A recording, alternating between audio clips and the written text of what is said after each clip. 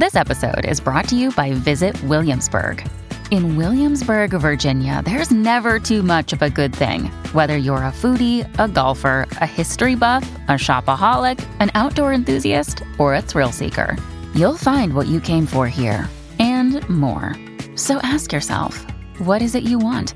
Discover Williamsburg and plan your trip at visitwilliamsburg.com. This episode is brought to you by Shopify.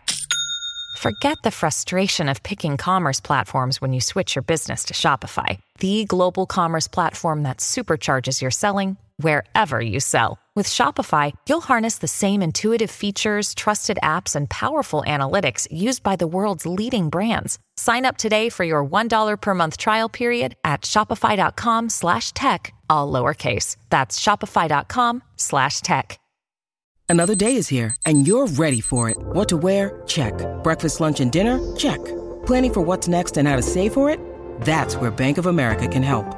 For your financial to-dos, Bank of America has experts ready to help get you closer to your goals.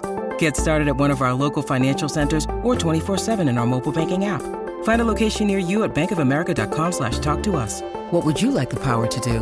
Mobile banking requires downloading the app and is only available for select devices. Message and data rates may apply. Bank of America N.A., member FDIC. Welcome to the New Books Network. I'm Caleb Zachrin, Assistant Editor of the New Books Network, and you're listening to Scholarly Communication. Today I'm speaking with Avi Steinman, founder and CEO of Academic Language Experts. Avi is an expert in all things academic publishing, and we are here today to discuss how artificial intelligence is transforming higher education.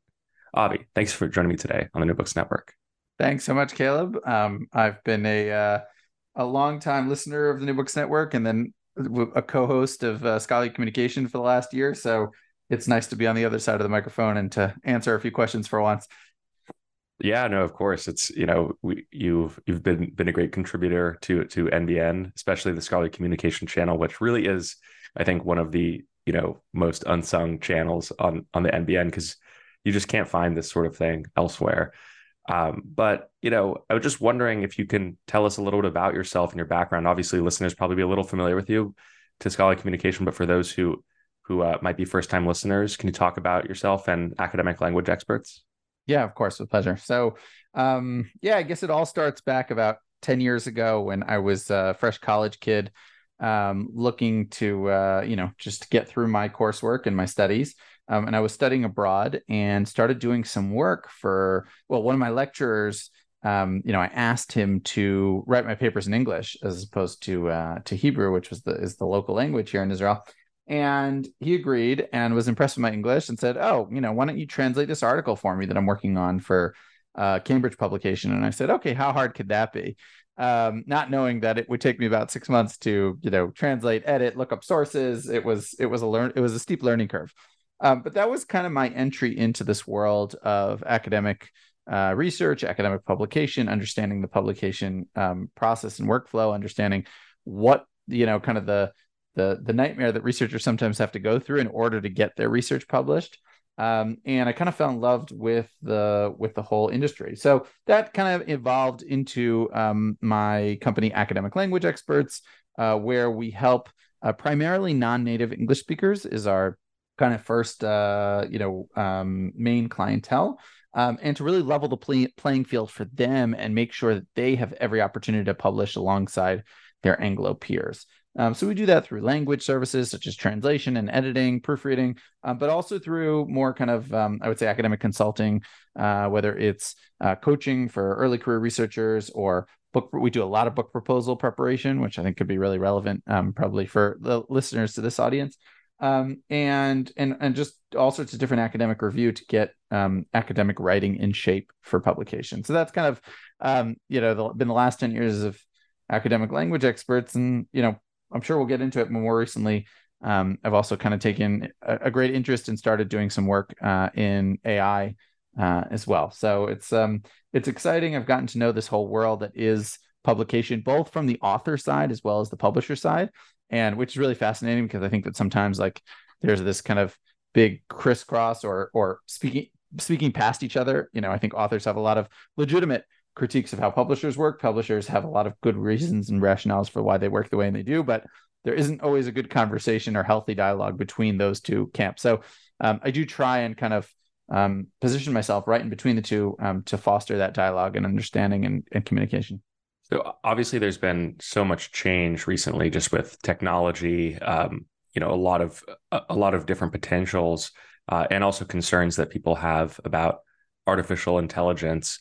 I was just wondering if you could talk about the last 10 years, what you've sort of seen about how technology has transformed how scholars, can interact, what they, more ways that they can get their work out there, and then some of the maybe pitfalls that they should avoid or have had to avoid in the past 10 years.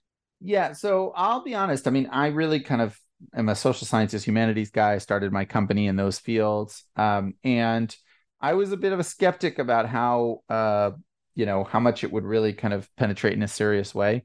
The academic environment, especially in humanities, social sciences. I always thought kind of like, AI was great to get you to up to 90%, but academics can't really afford that level. They need to be exact, and they wouldn't be tolerant of tools that were mostly right most of the time. And that was kind of, I guess, what I would say is mistake number one that I made. And mistake number two was thinking that the progression of these technologies would be linear and would be gradual. And I think that all of us, including myself, definitely got a shock come November 2022 when we started playing around with GPT and said, oh, wow, like at the very least, this does a really great job, communicating and expressing ideas in clear and coherent manners. Whether those ideas are accurate, whether they can source those ideas, there's a lot of issues that I'm sure we'll talk about in the next few minutes. But it's still, I don't think that takes away from the power or the impressiveness of the emerging technologies. And it's important for me to say that it's not just about GPT. GPT is one of a slew of technologies, which is really impacting the work, the work of researchers in all sorts of different ways, literally throughout the workflow, from the time that you're working on your grant proposals, try to get funding, through actually doing your research, whether it's in the lab or in the library or out in the field, through writing up your research, trying to get it published, peer review, all of these things, AI is impacting in different ways. And I think we could probably spend an entire discussion on each one of those separately and independently. So it's really, I think what's really important for researchers is not to get overwhelmed, because it is overwhelming. I mean, as someone who spends a lot of time during my week researching and understanding these tools, and I'm actually running a course now called AI Tool Up Tuesdays, where we're teaching researchers how to actually, we're bringing in the entrepreneurs who built out these tools to talk about how researchers can use them. And it's really important. This is a really important point. The tools that are built for researchers, specifically for researchers, in my opinion, are actually much more valuable than the generic tools that are out there. So such as GPT or Midjourney. I'm not saying those tools aren't valuable. They very much are. But all the critiques that we have with the generic tools are being worked on. These are problems that are being solved by entrepreneurs, most of whom are academics or have been academics themselves in the past. So what I would say is, just because not everything is perfect now doesn't mean we're not, kind of heading in an important direction that should be taken note of. And B is, I think it's important to get past our initial hesitation, fear, feeling of overwhelmed, and just figure out how we slowly but surely figure out which tools are helpful for us, and then integrate them into our research workflow. So before delving into the actual individual tools that academics might take a look at or make use of, I just want to note that you're also a core team member of the group Kangaroo. That's CANGARU. And I was wondering if you tell us a little bit about this organization and its objectives. By the way, that's a great acronym. So kudos. I was not right. I am a core team member. They did not ask me about the name, so I take no credit or blame for the name. Definitely is more memorable than maybe some of the other abbreviations that we come across. I believe so. The Kangaroo was started by a professor of AI and medicine named Gio Coavani, based out of USC. And he basically noticed, which I think a lot of us noticed in the industry, that there was no sort of unified policy among different publishers about what is and isn't allowed, within the research writing process, what tools can or cannot be used in that process. So everybody knows that if you're working on a research in social sciences or in the STEM area, you need to declare your methods, right? How did I come about this research? But what if you're using, right, that's kind of on the one hand. On the opposite end, I think we would all agree that if someone uses, I don't know, Microsoft Word's grammar checker, you don't need to write in the methods, this is how I check my grammar, right? We just expect that's how it's done. The problem because it becomes when people are using AI, well, then there's really gray areas kind of in between, in the middle of those two. And we need to ask ourselves, well, what are we okay with and what are we not okay with? I think we would all agree that, just kind of putting in a topic and saying, go write me a paper on, the civil rights movement from start to finish, and I'm just going to send that into a journal. No one's going to be okay with that, right? That's just regurgitating what's already out there. There's no novelty to it. You don't have ownership. There's a lot of issues there. But on the other hand, just saying, there are all sorts of practical uses, such as using GPT to help you write an abstract, reformatting your references, editing or possibly even rewriting parts of your paper to make them for clarity. So all those things, well, then all of a sudden, how do they become, like, what do we do with those? Are we okay with them? Are we not okay with them? Is it okay as long as we're transparent and clear about it? Do we have to declare? These are all questions that kind of each publisher has some publishers have taken a stab at and given some generic advice. Most of the time it's way too thin and just doesn't help. So I think Gio's goal, which I really resonated with when he approached me about this project, was, well, let's actually work together as publishers, which doesn't always happen, but we all kind of have a shared interest here to make sure that we're using AI responsibly. Let's work together to make sure that, that we kind of have these unified policies across different journals. So imagine if Taylor and Francis and Wiley and Springer Nature and Elsevier, they all had kind of this unified agreement about what is and isn't allowed in AI, well, then all of a sudden it makes the researcher's job much easier to know, here's what I can use, here's what I can't use, and here's how I need to declare what's allowed or not allowed. So that's something that's under progress. Currently, we're just kind of in the homework mode. It's a long and drawn out process that I think needs to be done thoroughly, but I'm hoping that on the other side, we'll have some sort of consensus around these issues. So, some immediate use cases that I can think of for AI tools are, you discussed it before, something like translation services. Obviously, if you have written in one language and you want to address readers in a different language, it's easier to use some AI tools, with some human touch to fix up the edges, just to get it out there, because it can be really time consuming. Grammar, looking for issues of grammar or rephrasing sentences. What are some of the immediate tools that you think that academics should consider implementing in their, let's say different processes, maybe the research process or maybe the writing process, just sort of going through the life cycle of a essay or book? Yeah, it's a really good question. So first of all, you mentioned translation and editing, so I'll relate to those because we're hard at work trying to implement that and integrate it into our workflow as part of the work that we do at Academic Language Experts, so that we can maintain the same high level of quality that we ensure to our clients, but at the same time, bring the pricing down because we're able to use the AI as part of that process. It's more challenging than you might initially expect for a number of reasons. First of all is as audience probably knows, there's a tendency to hallucinate, right? So you can have, we've had cases where, we're doing a translation. The translation looks pretty solid, meaning we're reviewing a translation that was done by GPT. And then all of a sudden there's a new paragraph, which totally did not exist in the source, which GPT decided to add, or there's a paragraph that's removed, or there's mistranslations or misuse of terminology, or entire pages that are skipped out. It's not the issue, the excitement around these language models is that they're language models. So they actually could do a pretty good job with writing. And that's great, but you can put in the same request twice, and once you'll get a great output and the next time you'll get a bad one. So it's the consistency there, and knowing how to tweak and improve is a challenge. There are things you can do around prompting and good prompting, which can help kind of reduce those issues, but they're never limited entirely. So in an ironic way, it actually is probably more dangerous for researchers who don't know what they're doing to just use AI than just use a human. Like, meaning even if the overall quality could be similar, the risk of kind of embarrassing mistakes. And I've already seen an article where that was published that had the words regenerate response in it, which anyone who's used ChatGPT knows that that's like basically a template text from ChatGPT, which basically gave away that the author was just copying and pasting.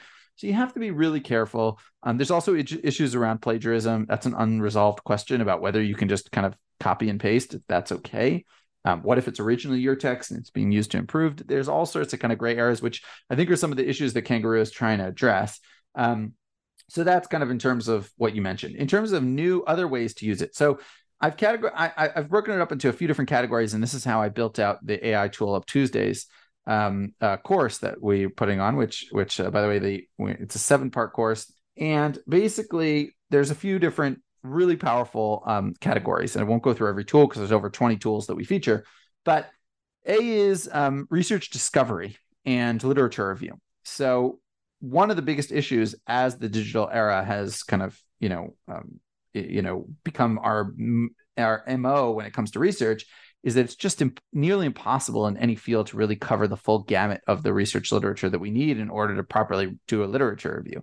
So in certain fields, there are, kind of more formal scientific reviews that we can rely on, but it's a big problem. And people spend, a large percentage of their time just making sure they're not doing things that others have covered before, or to quote the right people in the right places.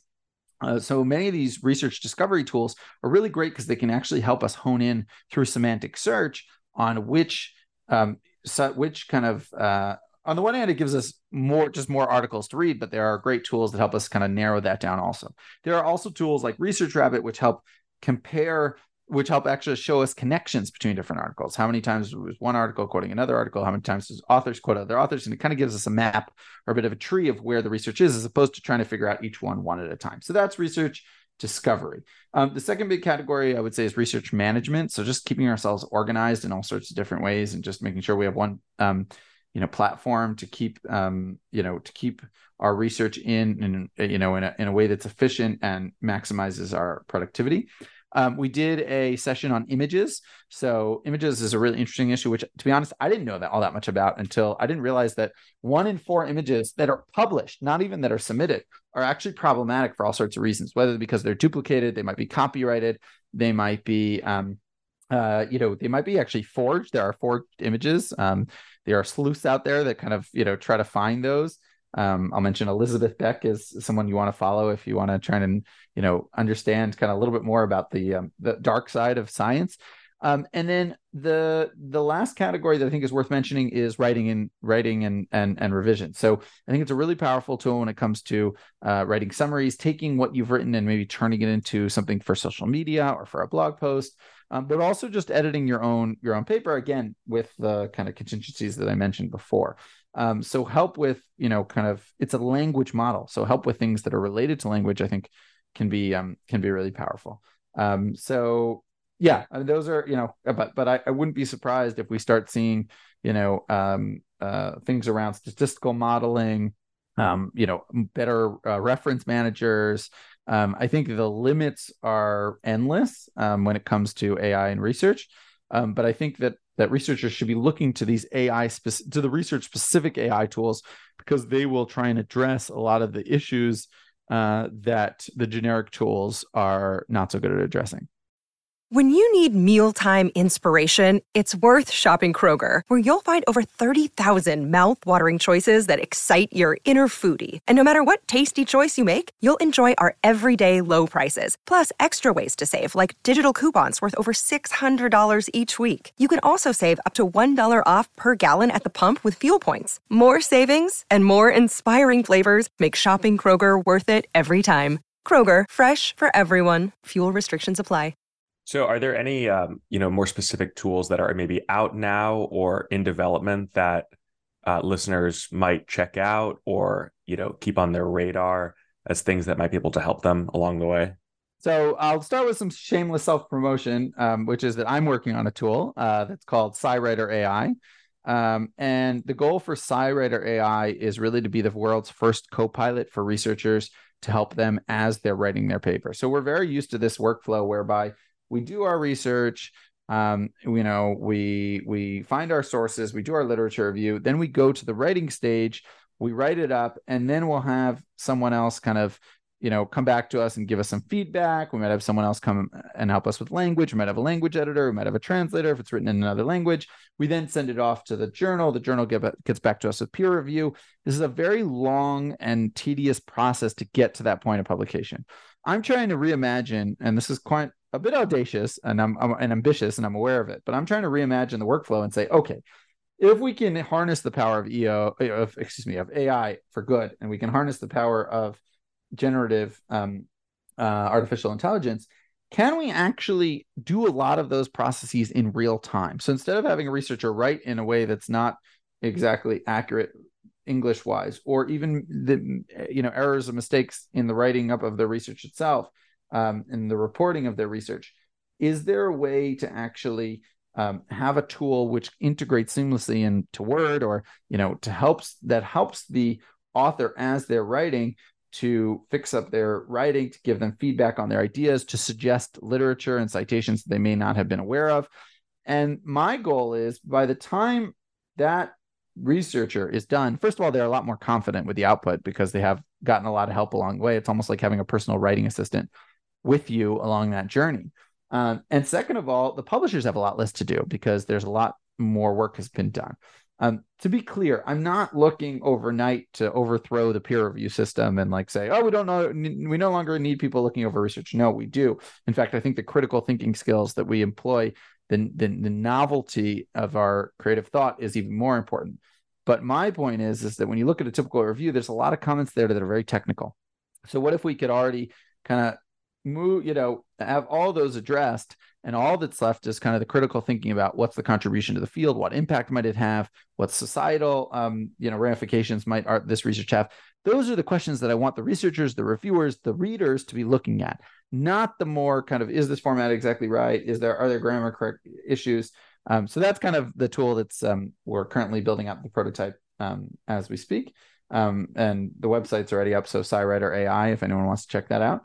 But there are a lot of other really great tools out there that I'm big fans of. I almost feel bad mentioning specific ones because there's so many good ones. But I would say, you might want to check out Scite. That's SCITE, where you can actually ask questions and you'll get answers with verified research that includes citations that are real. And so it's kind of like the power of GPT, but without the hallucinations and with less hallucinations and more exact responses. Scholar AI is a plugin, which is an add-on to GPT, which does a similar thing. They already have more than 15 million uses in the first 2 months, something wild like that. Because I think my theory is, and I'll be curious to hear whether you agree with me about this, Caleb, is that, scientific research, all of a sudden, if it can be used, if it can kind of be boiled down into its very essence, and can be used as the source of some of these LLMs that are being built, some of these large language models, well, then all of a sudden scientific research becomes all that more important, right? Because if we're currently thinking about our issues around ChatGPT, about the fact that it, makes up stuff, or its sources can be based on, Reddit posts or Quora, questions, it's like, well, what if we could create really powerful large language models actually that build off of the scientific corpus? What would that look like? And what kind of power could that mean? And I've already seen Elsevier has done this, for a physician facing, right? So let's just imagine you're a doctor and you've got a patient and, you've kind of got some symptoms in front of you, you've got a history. What if you could plug that all in real time and get some real-time suggestions for what it might be? Again, not to replace the doctor, not to say the doctor is not important, but what if the doctor could have the power of those tools at their fingertips? So what power does that have? And that is only going to come from the scientific record, from the scientific research. So that's where I'm excited. Shameless self-promotion, but I've got an article coming out in Scholarly Kitchen, which readers can, maybe you can put it in the show notes, that we're talking about basically what would a world look like where the LLMs, where the large language models, where these companies such as OpenAI or Anthropic would be building their models based on scientific research, and where could we get to if we did that? So that's actually something I'm really excited about and think is really cool. Can be really transformative. So I think, I have sort of two minds about all this stuff. On the one hand, I find it, thrilling and exciting. And, who knows, like you said, like if there's applications, for example, your doctors can, diagnose people more effectively than they can now. That would be an incredible, use case. And like the other things you've mentioned too about how it might help with the writing process. Then there's also the second mind of just like fear. It's scary. Like who, will this remove the humans from it? For example, will people in academia who have great reputations, it turns out that the whole time that they just had great language models that were writing everything for them, and they haven't actually even seen what is going under their name. So, what would you sort of say to those out there that are coming at this from a place of fear or concern? I think, first of all, I think the fear and concern are perfectly valid. And I tend to be on the kind of like, my soapbox is what the power and potential of these tools are, just because I feel like once the train has left the station, we need to figure out how to do it responsibly and right. But that doesn't mean that there isn't room for concern. Any major technological shift, which is so dramatic, can have really, really serious collateral damage or impact on a scale that we can't even imagine. So I think I want to legitimize those kind of feelings. I've had them myself. It's not like I'm immune. But I also see the potential, especially in my field, which is English as a second language, or helping researchers for whom English is a second language. I recently saw a post that kind of went around about a professor who failed his entire class because he asked GPT if GPT had written the research papers that his students had submitted, and GPT said, yes, I wrote all of them. Now, meanwhile, that's anyone who's used GPT realizes that's kind of a silly question to ask GPT because it can't possibly answer that accurately. But because it said yes, he went ahead and failed his entire class and basically accused them of cheating in a case where many of them, if not all of them, did not. So we need to be really careful about how we use, understanding that it's a language model and not a factual model. That's the first thing I always preach. This is not Wikipedia, so stop treating it like Wikipedia, right? It is a way that helps us to describe or to say things in a better way. And even then we need to check it and make sure it's working properly. If we use it to just find information, so brainstorming, yes. Fact checking, no. Summarization, yes, with oversight. Replacing critical thought and kind of research writing and that process, no. So it's understanding, and the truth is, I think part of this responsibility is on OpenAI also is to do this education and like, what is this for? You don't take a roller coaster to go down the store to get your milk. Like there's a mismatch between what the tool can do and what kind of people are trying to use it for. And so I think that's going to be really important and critical to making sure that we're on top of it. I think there's also big legal issues that have been talked about around, well, where is all this information from? And did they have the rights to scrape all this information? I think you're going to see a lot of lawsuits coming up in the next few years. So obviously there's concerns about individuals. I would say that to conclude answering your question, right now, I don't think there's a real world where someone who's a self-respecting researcher should be worried about what are the impacts of, ChatGPT on, will it replace me as a researcher, as a scholar? Do I think that in 20, 30 years, when computers do a better job of, speaking to each other, metadata, could they come up with, could it, important insights be retrieved without active human interaction? That's possible. But currently it is really what I call a regurgitation machine. So, and the whole point of research is it's supposed to be novel. You're supposed to be coming up with new ideas. So if all that GPT is doing is just regurgitating what was, well, then I think researchers can sleep soundly and safely at night. And the opposite, they need to be kind of utilizing these tools to make sure that what I like to think of is like, make a list of like the 5 most annoying tasks you do as a researcher, and then see if AI can help with those, right? Because we all have those tasks in our day that we're like, this is a pain, right? I'm sure, Caleb, after we're finished this episode, you're like, all right, I got to figure out how to audit it. I need to make sure where the ums were. I want to, clean that up. I need to, like if you had a tool that could just do all that, and you probably do have some tools that you work with, but if you had a tool that was just flawless, that was amazing, like, yeah, Caleb can just do 5, can do 3 more episodes a day. Awesome. Like, do what you love doing. So I think if we look at it like that, then all of a sudden we can take control over the situation and actually use these tools for good. Absolutely. I mean, we definitely use AI occasionally on episodes. Like sometimes if there's a lot of background noise, it's easier to use an AI tool to scrape out that background noise, and it can differentiate between, and not perfectly, like sometimes it doesn't work well, but uh, for a lot of interviews, if there's background noise and you're listening and you're like, oh, there's no background noise, there's a decent chance there was background noise and we just removed it using an AI tool. And that stuff definitely exists. Like it's something that we are looking at all the time, especially because we do tons of interview. We're constantly processing interviews, and it's a lot. So looking for any kind of a shortcut, if there was a tool out there.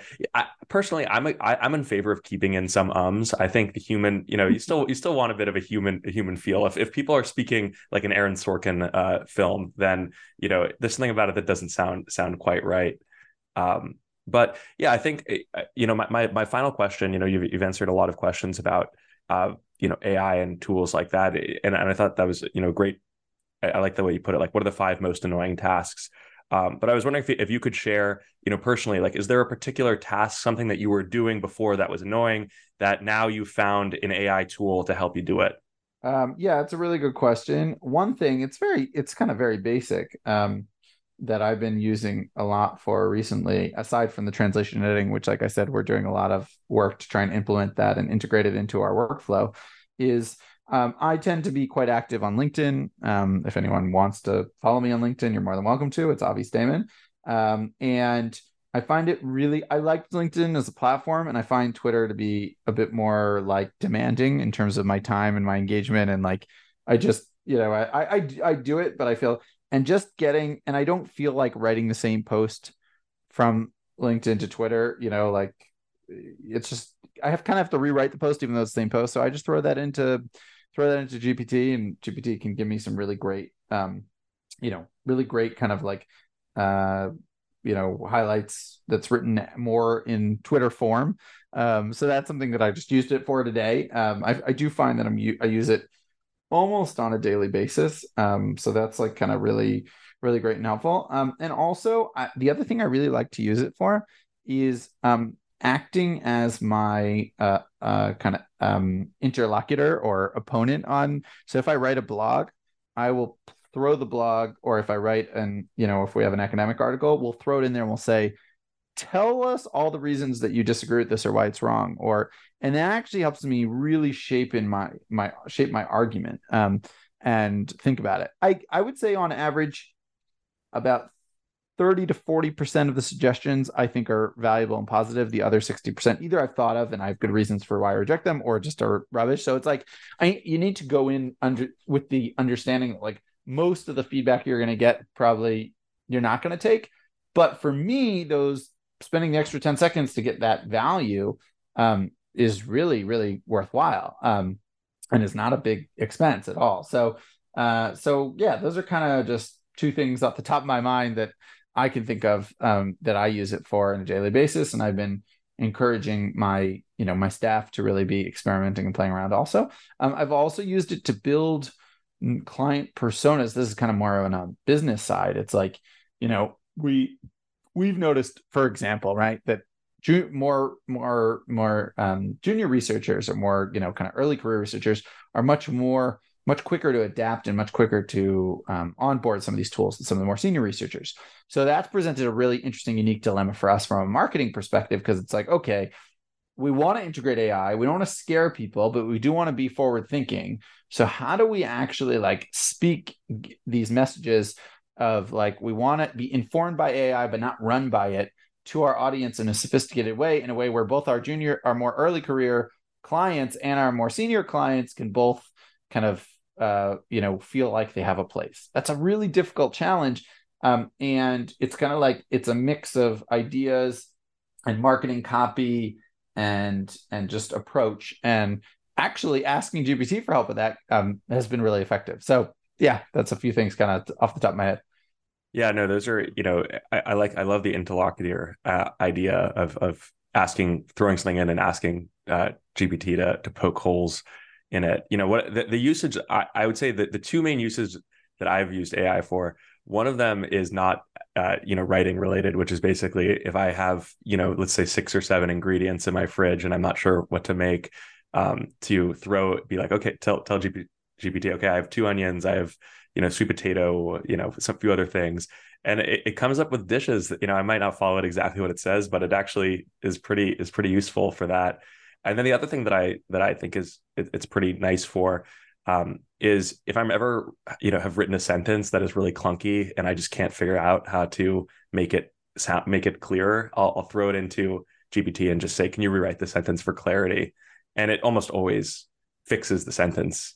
And when it makes the, corrects it from being passive to active or something like that. So it's definitely useful for that as a kind of a line editor. Yeah. And you have to be aware that it's it actually is quite, it's a lot more intrusive than, let's say, a grammar checker might be. So you have to be ready for that, right? If you're really careful and cautious about your tone of voice, it can change style and tone of voice. So you have to, now, that being said, if you prompt it properly and give it a persona and say, okay, I am I'm writing for a history journal, which has an audience in, mainly in Europe and Africa. And I want to, and then you write, can you please, kind of edit this paragraph? It'll actually do a better job, because it knows kind of where you're, we were talking about this in a staff meeting recently, that like, if I just edit this text, right? Even if I wrote an email to you, Caleb, and I said, Caleb, can you please edit this podcast? Well, probably the first thing you'd write back is, well, what do you mean by edit, right?